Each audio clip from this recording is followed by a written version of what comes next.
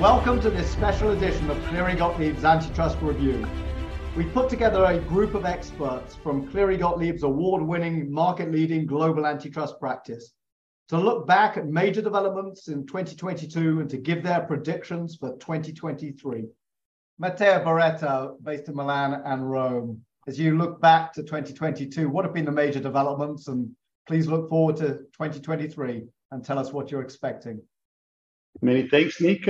2022 has been a year of important developments in Italy. Back in August, a new law came into force, bringing about some key amendments to Italian competition law. And the most important ones concern merger control. Number one, the traditional dominance test was finally replaced by the substantive test applicable at the European Union level, so the significant impediment to effective competition test. And number two, the traditional distinction between the concentrative and the cooperative JVs, which was still applicable in Italy, was finally abolished. So now in Italy, as at the European Union level, all full function joint ventures qualify as concentrations. The 2022 law also empowered the authority to review certain below the threshold mergers, echoing the approach followed by the European Commission with respect to referrals under Article 22 of the European Union Merger Control Regulation. Turning to public enforcement, public enforcement also reveals some interesting trends. First of all, a growing focus on consumer protection law cases, so unfair trade practices, misleading advertising, which is an area falling within the jurisdiction of the Italian Competition Authority in parallel to traditional antitrust rules. Secondly, traditional cartel cases seem to have lost momentum. In the last 12 months, only 3 Article 101 investigations have been opened by the Italian authority, and 2 of them concerned bid rigging, which has always been an enforcement priority of our national authority. A third aspect, which is very interesting, is the increasing enforcement of Article 102 in the big tech sector, with the 3 recent cases involving Google and with the Amazon case decided in the last few months, in which a record fine of over 1 billion euro was imposed by the Italian Competition Authority. Now, concerning 2023, private enforcement continues to be steadily on the rise in Italy, and it is expected to grow even further in 2023. In particular, a wave of follow-on actions is expected if the Council of State will confirm the decision regarding the cartel in the Italian carton bond market. Some litigation funders have already started raising awareness of potentially interested claimants, and all these against the background of the experience gained during the last few years in the trucks litigation, which has widely interested also Italy. Finally, it will be very interesting to see if the Italian authority will follow an aggressive and proactive stance in implementing the new powers regarding below the threshold mergers. So lots to look forward to in Italy in 2023. Let's move from Italy to France, based in Paris. Séverine Schremek, you've had a very busy year in 2022 with Veolia Suez. What's to look forward to in 2023? Hi, Nick, and thank you so much for having me today and giving me the opportunity to discuss what has been, as you're saying, another rich and interesting year for competition law in France. And I'm not going to discuss Veolia Suez, but other interesting developments. And really, there are very diverse and different cases we could discuss. And I'd like to mention just 2, which I think are really reassuring about how competition law is applied in this country. Let's start with a case from the French Competition Authority, which was really the hottest French merger case this year, the TF1 M6 merger. TF1 is the French #1 free-to-air television player, and in 2021, it had announced its intention to acquire control of its main competitor, M6, which had been put for sale by Bertelsmann. The transaction was presented by the parties as a defensive move against the rise of US platforms such as Netflix or Amazon. And the consolidated group would have gathered 7 TV channels, which is the maximum under TV regulation in France, an over 40% share of TV audience and around 70% of market share in the market for TV advertising. The French competition authority's decision was much awaited, and for many reasons. First, there was a suspicion that the FCA was under political pressure to adopt a decision favorable to the parties, notably because, according to rumors, the former FCA president, Isabel de Silva, was not renewed due to her reluctant views on the merger. And second, the FCA had to take position on complex issues, in particular whether VOD providers such as Netflix and Amazon compete with TV broadcasting, and whether online advertising competes with TV advertising. After months of in-depth investigation and proposals of remedies, the transaction was withdrawn by the parties because it was clear that the FCA was about to prohibit it. The FCA did not adopt a formal decision in this context, but it did issue a press release and commented on the case, suggesting that it was not convinced by the parties' argument to include VOD in the same market as TV broadcasting or online advertising in the same market as TV advertising. In any event, this outcome was seen as a confirmation that the FCA is a fully functional independent authority and that its new president, Benoît Cœuré, will not be influenced. I also want to mention briefly a litigation decision, and really 2022 has been a special year from a litigation perspective, a year where the Paris Court of Appeals sent several reminders to the FCA, really telling the FCA that it has to abide by strict legal tests in its decision, and that it cannot have unlimited leeway in the creativity it applies in its decision. In the Apple case in particular, the FCA had imposed a 1.1 billion euro fine on Apple, notably for RPM, resale price maintenance practices. And the Paris Court of Appeal quashed the FCA decision. It did accept the FCA's views that RPM can be established by any means, but the Paris Court of Appeal reminded that it has to be at least evidence of two things. First, an invitation on the supplier's part, and second, acceptance of distributors. But it noted that the FCA had not shown that Apple invited the distributor to comply with its recommended prices, and that the distributor were never, in fact, prevented from selling products below recommended prices. And it concluded that mere existence of parallel behavior is not enough to characterize RPM. So this judgment, and also a few others, shows that the FCA must abide by strict and reliable analytical framework, and that it cannot indefinitely expand competition law concept. What to expect for 2023, very briefly. It looks like this year will be a year on which the FCA will tackle important question, and a question that is as important as the role of antitrust law. On several occasions recently, the FCA has expressed the view that competition law should cover not only economic price-related considerations, but also wider issues relating to consumer welfare, health, environment protection. In September this year, the FCA appointed the first head of the Sustainable Development Network, it created in 2019 with 20 case handlers. And in 2021, it opened an investigation which really was ongoing this year, and which we expect to result on a decision next year, relating to public messages conveyed by food manufacturers, packaging companies, and trade associations when the law prohibiting bisphenol A in food packaging was adopted a few years ago. So this decision should really set whether competition law in France can defend health objectives. More generally, again, yesterday I was hearing the president of the French Competition Authority explaining that he hopes to find practical ways to pursue sustainability through competition law in 2023. So we'll see how this will translate in practice, and I'm looking forward very much to see what 2023 will bring. Séverine, thank you very much. Our next guest spends his life shuttling between Paris and Brussels, Antoine Vinclair, so an appropriate segue from France to the EU. Antoine, as you look back to 2022, what developments would you single out, and what are your predictions for 2023? So that's a difficult question, Nick.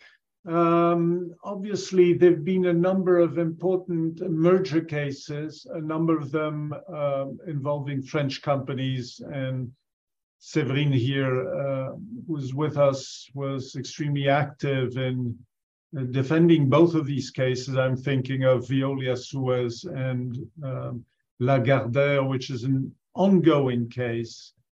Nick, I can't discuss very much the ongoing case, except that it's going to be interesting as far as we can see from public comments, it's going to be interesting in terms of what types of remedies are acceptable by the Commission in the merger context, and in particular whether a remedy consisting of an IPO can be acceptable to the Commission. Otherwise, as you know, and Thomas, who's I see is also will be speaking later, there are a number of very important developments in terms of the IT area, the implementation of the DMA, and a number also of interesting cases involving the platforms, but I will let Thomas discuss those cases later on.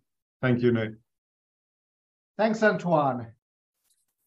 Let me turn to Thomas Graff in Brussels. Thomas, what's been the major development in your judgment in 2022, and what are your predictions for 2023? Thank you, Nick. So I would like to focus on developments in behavioral antitrust rules, and I would pick as the major developments of 22, I would pick the Intel renvoi judgment of the General Court. And I think it is significant because it shows that the court can review critically and in detail complex questions of pricing, and it can distinguish between a proper pricing analysis and elements of a pricing analysis where the Commission might make mistakes. And my hope for 23 is that this sort of review that is being applied now in pricing cases would also apply in other behavioral matters outside pricing behavior. I wanted to pick also one additional judgment as a major development, which is the NL judgment of the Court of Justice. And I think that one is significant because it precisely clarifies a number of matters outside pricing behavior. And there are two particular points that I would like to highlight.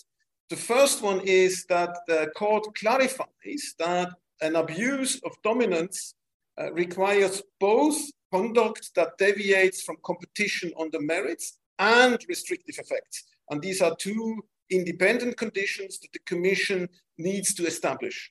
And the second point is that the court clarifies that the Commission needs to do an efficient competitor test also for non-pricing behavior. That is, the Commission needs to show that the restrictive effects that the conduct of the dominant company creates, that they are capable of foreclosing equally efficient rivals. So this is not a test that is limited to pricing behavior, but applies also outside pricing. And now looking forward to 23, I expect two important developments. First, outside the sort of traditional antitrust, the Digital Markets Act will come into force and will be applied for the Commission.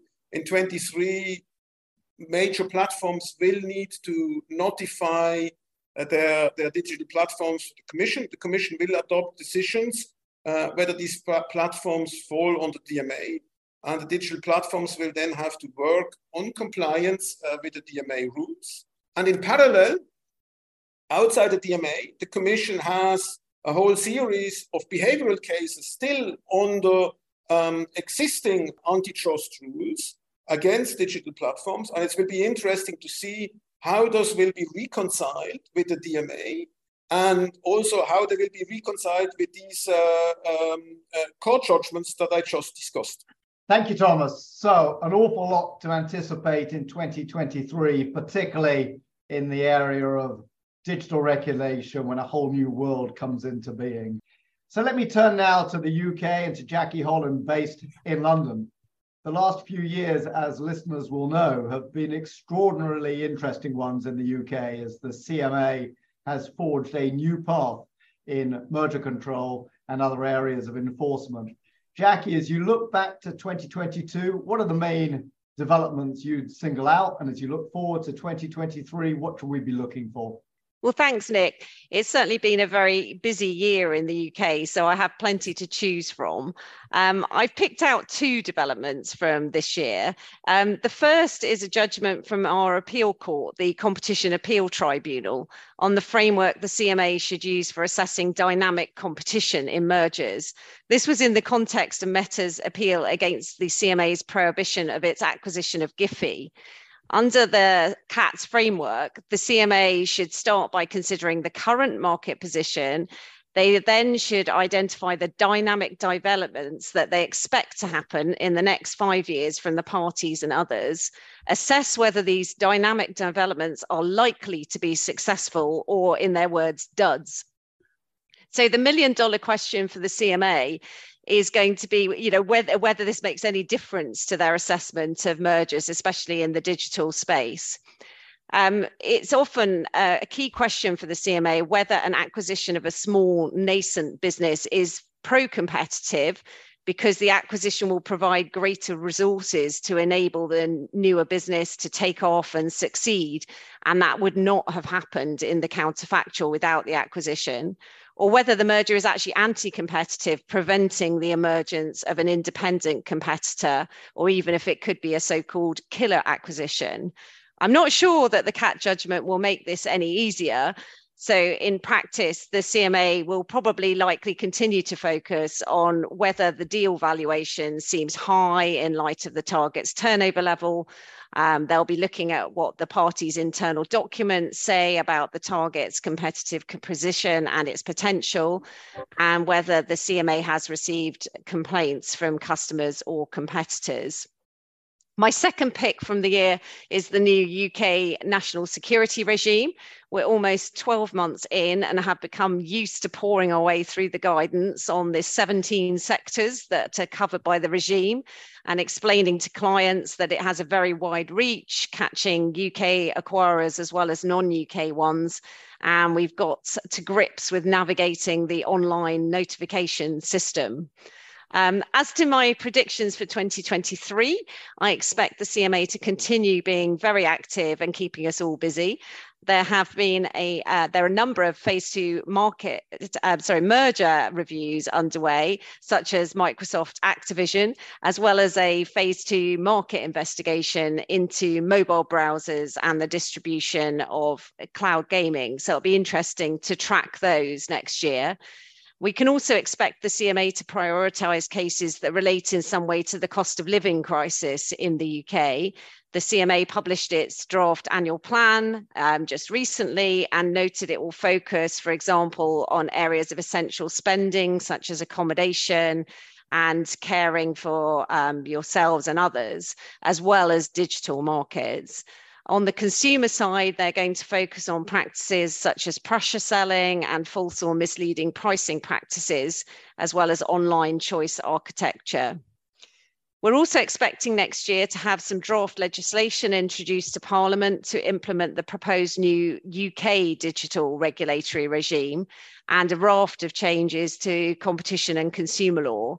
In many ways, the most significant change other than the digital regulatory regime will be giving the CMA the power to issue infringement decisions in consumer enforcement cases and the power to fine up to 10% of worldwide turnover for breaches of consumer law.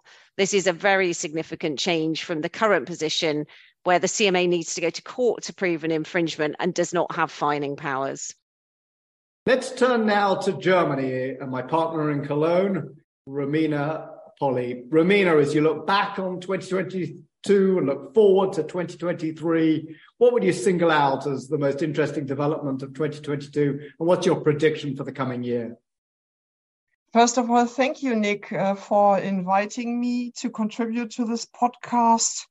I think 2022 was clearly dedicated to enforcement in digital markets.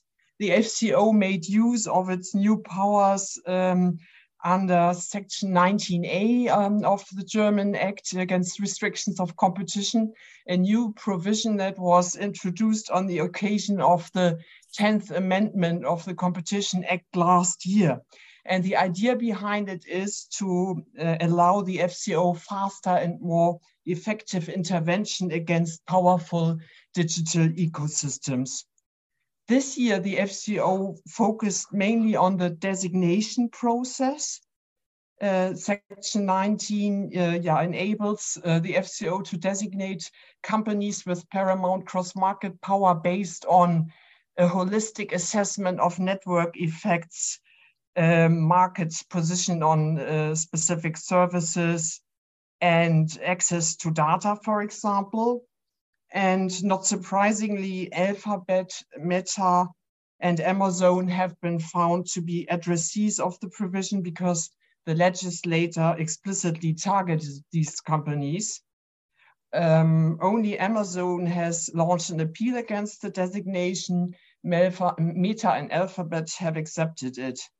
Designation proceedings against Apple are still pending, and significant resources have gone into this process at the FCO, which is slightly surprising because, the law was meant to cover big tech companies. But there was also, first proceedings on the prohibited conduct, the second step in the 19A provision. The FCO can prohibit self-preferencing, tying, bundling certain data practices and others.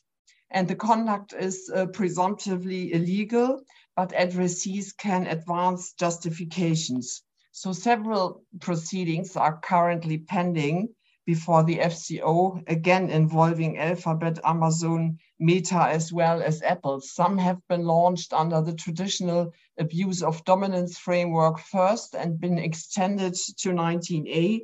For example, a case against Amazon's practices on its marketplace, alleged brand gating, and another proceeding against Apple regarding its app tracking transparency network has been directly launched under 19A.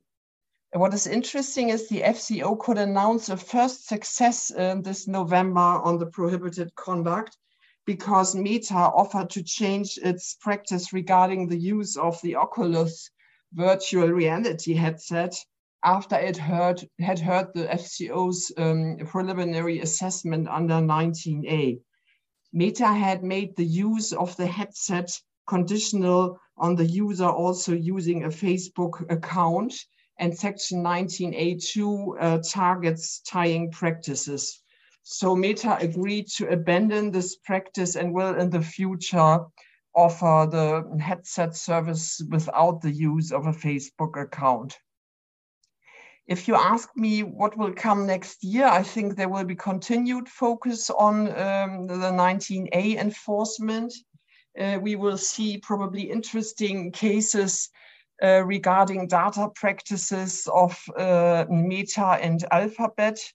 It's about cross-service data use and the question how granular user consent needs to be. The interesting question on that is, how does the test under 19A relate to the Facebook case? That is still not finally decided, but currently pending before the European Court of Justice. And the second very interesting question is, how does the 19A relate to Article 5.2 of the DMA that also covers cross-service use of data? Romina, thank you very much. Let me turn now to Brussels and to Isabel Rooms. Isabel, if you look back over 2022, look forward to 2023, tell us what are the developments you'd single out for the past year and what you predict for the next year? 2022 has been a fascinating year in antitrust. We've seen a spate of new legislation in Europe, with the DMA, DSA, and foreign subsidies regulation all being adopted in 2022. So interesting times are ahead as to how the enforcement of these new tools will coexist with traditional competition law enforcement. Looking at these more traditional enforcement tools, I'd say the disciplining judgments of the EU General Court in Intel and Qualcomm have really stood out to me. They're proof of effective judicial review in Europe, which has at times been questioned. they serve as a good reminder of the importance of procedural due process. And this is the case not just for the investigation itself and the need to keep records, but also to affirm the need for consistency and rigor in economic analysis. Also on substance, they validate an effects-based approach in abuse of dominance cases, showing that the capability for conduct to have anti-competitive effects cannot be merely theoretical and must be based on analysis of all relevant facts and robust economic analyses. These judgments confirm that authorities really have to engage with the arguments and analysis put forward by dominant companies. As the only LTE chipset supplier able to meet Apple's technical specifications for iPhones, there was no contestable demand and so no competition to restrict. This meant that Qualcomm's exclusivity payments could not have had any effect on Apple's decision to single source, and they could not have prevented switching.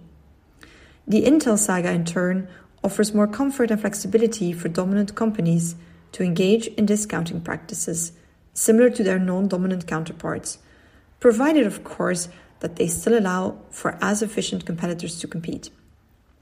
Guidance has finally been provided as to how the potential for anti-competitive effects of loyalty discounts by a dominant company should be assessed. This basically depends on the market coverage of the rebate scheme, its duration, as well as the amount, cost, and corresponding conditions of the scheme. This decisional practice confirms that it is key for antitrust authorities to establish the actual contestability of demand when looking to show that a pricing practice is capable of having anti-competitive effects, and then to demonstrate how that demand could be affected. I'd like to end with a quick note on Belgium, where the Brussels Market Court has also been called upon to exercise judicial review, with pending appeals against the BCA's decision to fine tobacco companies for allegedly exchanging competitively sensitive information through wholesalers, and the pending appeal against the BCA's clearance decision in a conglomerate media merger, all to be decided in 2023. So also in Belgium, the courts are keeping the Belgian Competition Authority honest. The authority itself has seen a surge of merger notifications in 2022 and has been working hard on organizing itself efficiently to free up resources to tackle more behavioral cases and do so in shorter time frames. All this under the lead of its new Prosecutor General, Damien Gérard. In this regard, they also launched a new whistleblowing tool where complaints can securely and fully anonymously be submitted. So another space to watch, I'd say. I have no doubts 2023 will equally be a very exciting year for antitrust policy. While we are likely to see a drop in M&A volumes, I expect regulatory scrutiny to remain high, especially in tech, healthcare, and other sensitive sectors, through the proliferation of merger control, foreign investment, and, as of the second half of 2023, the foreign subsidies regulation, which will look to level the playing field in Europe for financial support granted by EU and non-EU states. I'm also curious to see how the EC's broader industrial policy objectives are going to influence DG Comp's traditional competition enforcement policy. One area that is particularly close to my heart is sustainability, where I'm a firm believer that the EC should take more of a leap of faith, not least in support of its own Green Deal. Like most, however, I fear the EC's horizontal guidance on sustainability agreements that is to come out mid-next year will remain too cautious. This is a missed chance to give comfort to players in Europe, but also a missed opportunity to drive change at the international level, similar to what the EC is trying to do with the DMA. A more liberal and less rule-driven approach to sustainability cooperations would leave scope for joint initiative and joint innovation where it can make a difference. The fact that innovation and ESG are important features of competition and that you want companies to push themselves on these fronts and compete on these parameters should not stand in the way of allowing cooperation that brings demonstrable, broader societal benefits, even if this is without immediate quantifiable benefits for consumers. We should all care about our planet and strive to make this a long-term sustainable place to live.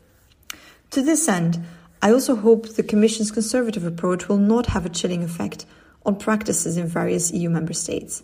The Dutch ACM in particular has ruled on a number of cases in recent months, enabling specific sustainability cooperation projects to take place in the Netherlands. On the Belgian front, it will be interesting to see if the Belgian Competition Authority will bring more abusive economic dependency cases in 2023, especially now that it's been granted additional operating budget and has put in place a merger filing fee to recoup some of its operating costs. While the BCA has had this competency for a few years now, the enforcement of these rules has not been a priority. There has been private litigation, but with very inconsistent outcomes. In this regard, the BCA has recently issued an opinion on a pending licensing dispute before the Brussels courts, suggesting it considers an abuse of economic dependency protection to apply mainly where there is or has been a contractual relationship that formed the basis of that dependency. With reportedly at least 2 cases under investigation, query if further guidance and precedents from the Belgian Competition Authority are forthcoming in 2023. Thank you very much. Let's turn to the US. Bruce Hoffman, former director of the Bureau of Competition at the FTC. Tell us, what do you think was the most interesting development in 2022, and what are your predictions for 2023? Thanks, Nick. So I'll give 3 quick developments from 2022 that I think were quite interesting, and then 3 predictions. On the developments, number 1, the agencies, the FTC and DOJ together, managed to have a historically bad record in merger litigation, losing more merger challenges in court in a single year than I think they may have ever lost before in a single year, but certainly far below their normal roughly 80% win rate. I think their current win rate is something for this last year is something around 17%. Which is something that they will obviously want to correct. Second, the historic collapse in morale at the FTC is really breathtaking and unprecedented. The FTC is an agency that has been routinely ranked in confidential employee surveys as one of the absolute best agencies in the federal government. This year, it fell to one of the worst. It fell as an agency ranked among its size in comparable agencies. It fell from number 2 out of 24 comparably sized agencies to number 22 out of 24. The Bureau of Competition, which I used to lead, had an even bigger collapse, falling from number 3 out of 411 agencies or agency subcomponents to number 401 out of 432. I think this may be the biggest collapse in morale at any government agency in the history of this particular tracker, and that runs across all agencies across the entire federal government. So that's obviously something that FTC leadership will have to pay some attention to and try to remedy. The third big development, I think, would be the failure of any major antitrust legislation to pass. The year started with a whole raft of efforts to change the antitrust laws in a number of ways. And it looks at this point as if none of them, with the possible exception of a statute that adjusts merger filing fees and also has some other provisions relating to where cases brought by state attorneys general can be heard. Looks like that's the only one that may pass out of all the various legislative efforts. So that's quite an interesting outcome given the scope and scale and energy spent on efforts to change U.S. antitrust legislation. So that was 2022. Predictions for 2023. 1, I think there will be another run at significant antitrust legislation, but I think the environment will be so challenging that it's going to be very difficult to pass anything. That's largely because while there is an agreement among Republicans and Democrats that something should be done about technology companies, there's no agreement about what should be done or why things should be done. There's a fundamental disconnect between the Republicans and Democrats over what the problem is, if there is a problem with tech companies. And I think that fundamental misalignment will make tech-specific legislation difficult to pass. And I think with divided government, broader antitrust legislation is very improbable. Can never rule things out in Congress, but I think it's unlikely. Second, obviously, we expect to receive new merger guidelines. The FTC and DOJ have been working on updating the 2010 merger guidelines, so we'll see new ones. I think the big question will be whether these guidelines receive the kind of acceptance and deference, particularly in courts, that the prior guidelines did. The prior guidelines were very successful because courts viewed them as neutral, objective, and based on state-of-the-art economic thinking. If these guidelines are not perceived as neutral and objective and state-of-the-art, then I suspect the courts may reject them. But we'll see what they say. There's a lot of work has gone into preparing them. And then third, I think we're going to see an effort by the FTC to bring more litigation. Notwithstanding the fanfare about changes in leadership at the FTC, the actual rate of merger challenges and conduct cases brought by the FTC has been very low, I think probably close to historic lows, with no major conduct cases initiated and a relatively low rate of merger challenges. I think the FTC will try to change that. I think it's going to be somewhat hampered by the morale collapse and an enormous loss of talent, as the attrition in the staff has been very high, including a lot of talented senior and mid-level managers who'd be the kinds of people who would build litigation cases. But I do think there will be a real effort in the agency to try to get some cases out the door. It's unclear exactly what areas they will be in, but I think we'll see some attempt to bring cases, and then we'll see if they succeed. So that's my summary of 2022 and predictions of 2023. Bruce, thank you very much. I'd like to turn now to Dan Cully, who's also based in DC. Dan, tell us about the most notable developments in 2022 and your predictions for 2023.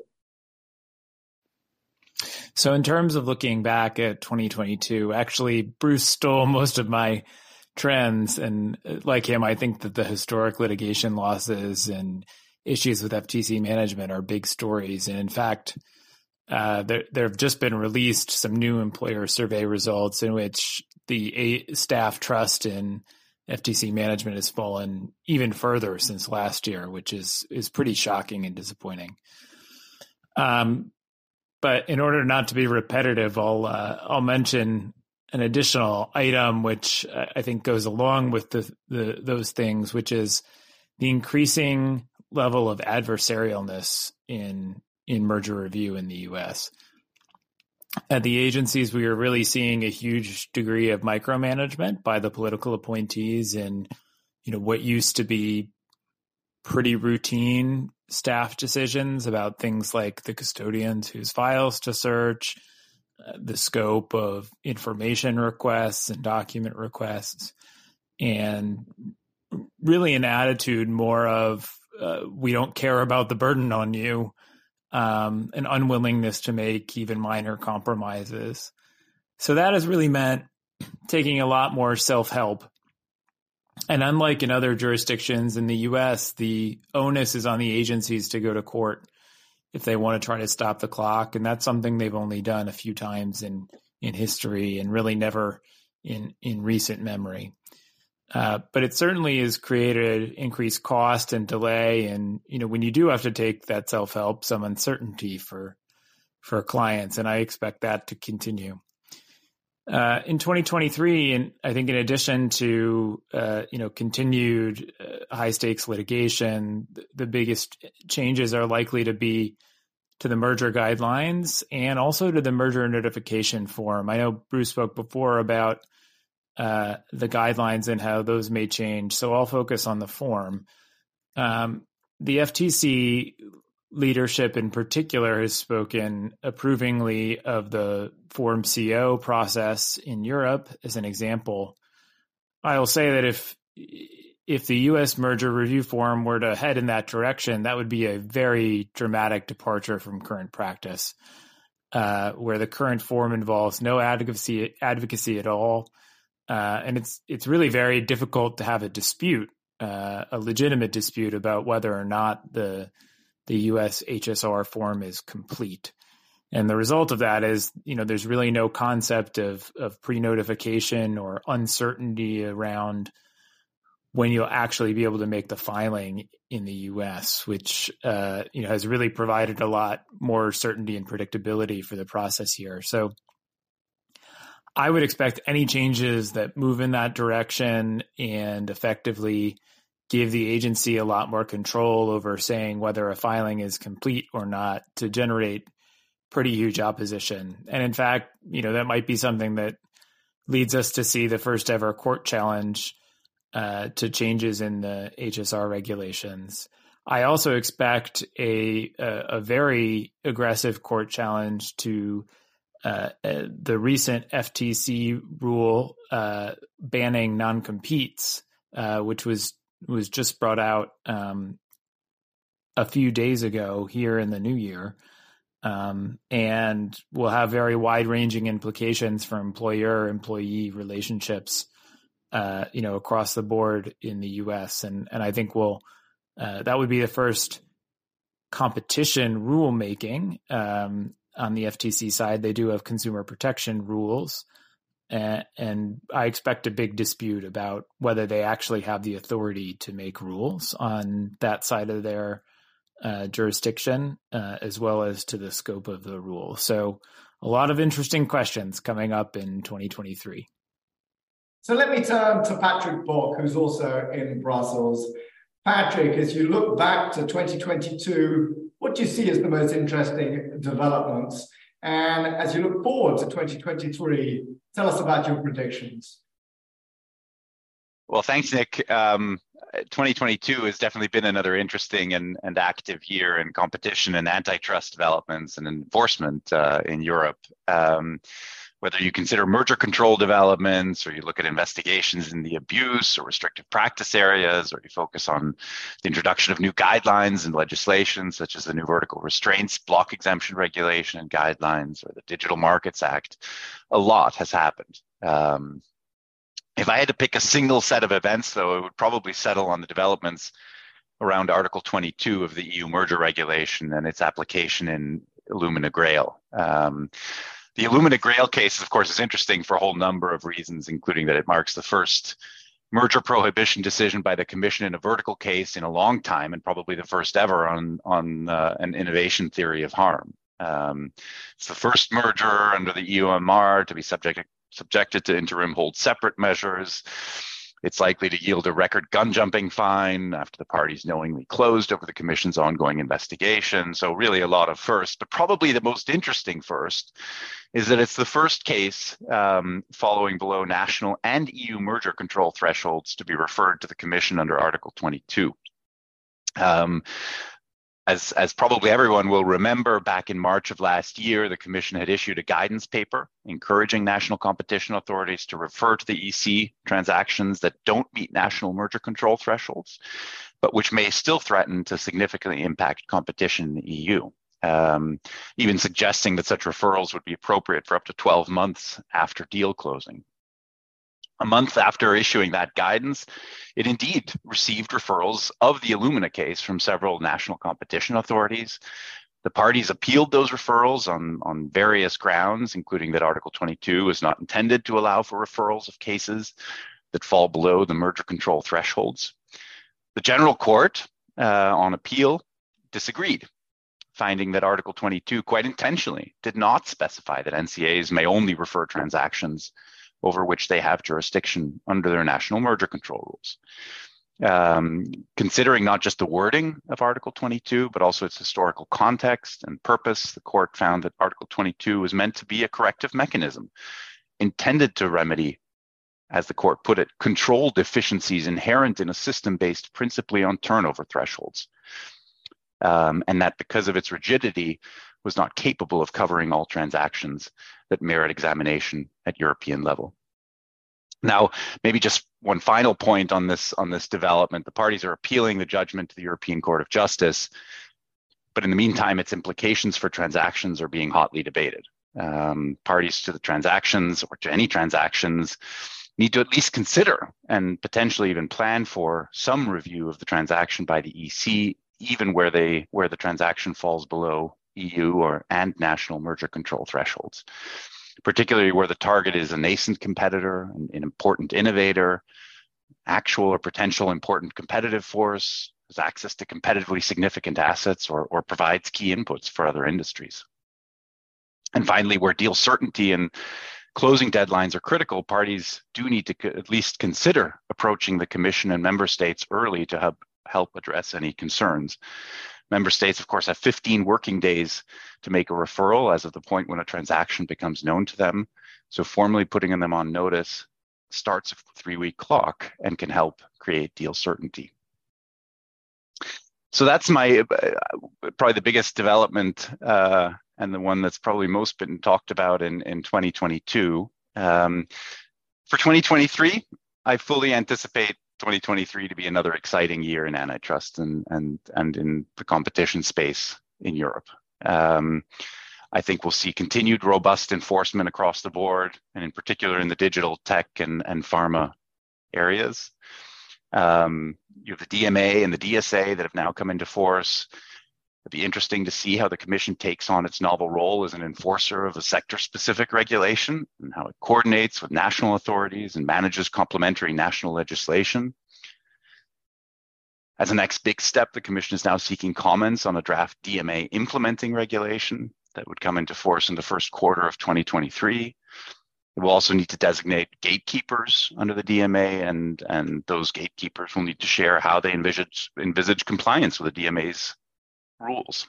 Apart from its new role as enforcer of the DMA, with the foreign subsidy regulation now adopted and also expected to fully enter into force by the middle of next year, the Commission will also be empowered to investigate companies active in the EU who've received non-EU public subsidies.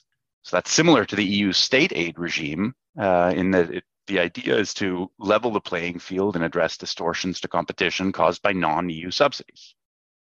Among other elements, the FSR will bring with it an additional merger notification requirement for large transactions. So if one party has over 500 million in revenues and the parties combined receive total non-EU financial contributions over 50 million, a merger control notification or merger notification would be required. And I'd say the last thing for 2023 that I'd be on the lookout for is that it'll be interesting to see to what extent the Commission and national competition authorities are influenced by some of the novel, expanding, non-pricing theories of harm now being discussed on the other side of the Atlantic. To what extent, for example, vertical foreclosure theories and innovation theories of harm become a greater focus? To what extent sustainability, employment, or data protection considerations play a role, whether in mergers, vertical, horizontal collaborations, restrictive practices, or even in abuse cases. So there's a lot to look out for and to look forward for in 2023. Thank you very much, Patrick. Qinzhen Huang, you're one of our experts in Chinese antitrust. Tell us what you think were the most interesting developments in Chinese enforcement over the past year, and what are your predictions for 2023? 2022 saw the new Chinese anti-monopoly law take effect in August. This is the first amendment of the law since it came into effect in 2008. Key highlights of the amendments on merger control include introduction of stop-the-clock mechanism, emphasis once again that the Chinese authority has the power to investigate mergers that are below the notification thresholds but may have anti-competitive effect. Introduction of classified and graded review system. Such system includes delegating the review of some simplified procedure cases to local authorities in Beijing, Shanghai, Guangdong, Chongqing, and Shanxi. And the draft implementing rules propose to revise the merger control notification thresholds by increasing the current revenue-based thresholds and adding a market value-based threshold.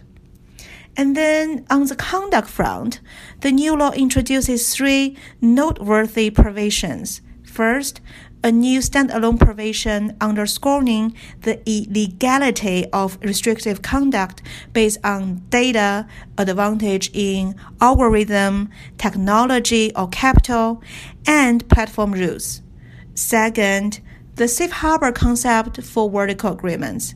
And third, a new standalone provision prohibiting companies from organizing or facilitating restrictive agreements. This is intended to target the hub in a hub and spoke agreement. In terms of legal liability, the new law introduces personal liability largely for engaging in restrictive agreements, increases fines for several anti-competitive behavior, obstruction of investigation, and failure to file or gun jumping. And and introduces some aggregated sanctions, which allows agency to increase the maximum fine to 2 to 5 times of the statutory amount in case of very serious violation. After this introduction to the significant legislative development, let's talk about enforcement. SMR continues to consider non-antitrust factors such as industrial policy, national security, and trade policies during its enforcement. As part of its backlash, SMR conducted several exclusive dealing investigations against domestic tech platforms and dozens of failure-to-file cases involving each of the major domestic tech firms, including Jingdong, Alibaba, Tencent, and Meituan. Outside the tech sector, enforcement focus areas for conduct cases continue to be price fixing, RPM, and abuse of dominance in pharmaceuticals, construction materials, and utility.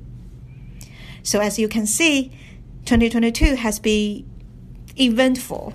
Looking forward, in 2023, the new implementing rules of the amended anti-monopoly law and the new judicial interpretation governing antitrust civil lawsuit will likely be promulgated during 2023. Given the stop-the-clock mechanism and the current geopolitical environment, an even longer merger review timeline for certain high-profile cases is expected. In terms of conduct enforcement, while SMR is expected to continue to focus on pharmaceutical, construction material, and utility sectors, 2023 may see fewer cases in the digital economy, given that the Chinese government has begun to soften its stance on heavy regulation in the digital and tech sector. So thank you very much for joining us today. I can't resist giving my own perspective on the questions that I framed to others. If I were to single out 4 developments over the past year of particular interest, I'd mention the following: the rhetoric of the US agency heads, the introduction of the DMA in Europe, the growth of private litigation across Europe, and the CMA's continued readiness to call in transactions and prohibit mergers. And as to 2023, we'll clearly be keenly watching the way in which the European Commission starts to implement and apply the DMA, together with the implications that legislation has for the bringing of individual cases against the big tech giants. We'll also be looking at the US merger guidelines. Very interesting to see what they say. And 2 cases I would single out: the Microsoft Activision case before the FTC, the European Commission, and the CMA, principally focused on a vertical foreclosure concern, and the Illumina Grail transaction, the hearing by the General Court of Illumina's appeal of the Commission's prohibition decision, and the hearing by the Court of Justice of Illumina's appeal of the General Court's determination that the Commission was empowered to have jurisdiction over the transaction at all. So thank you to everyone for listening. I wish you all a happy and successful 2023 and look forward to another run of Cleary Gottlieb podcasts.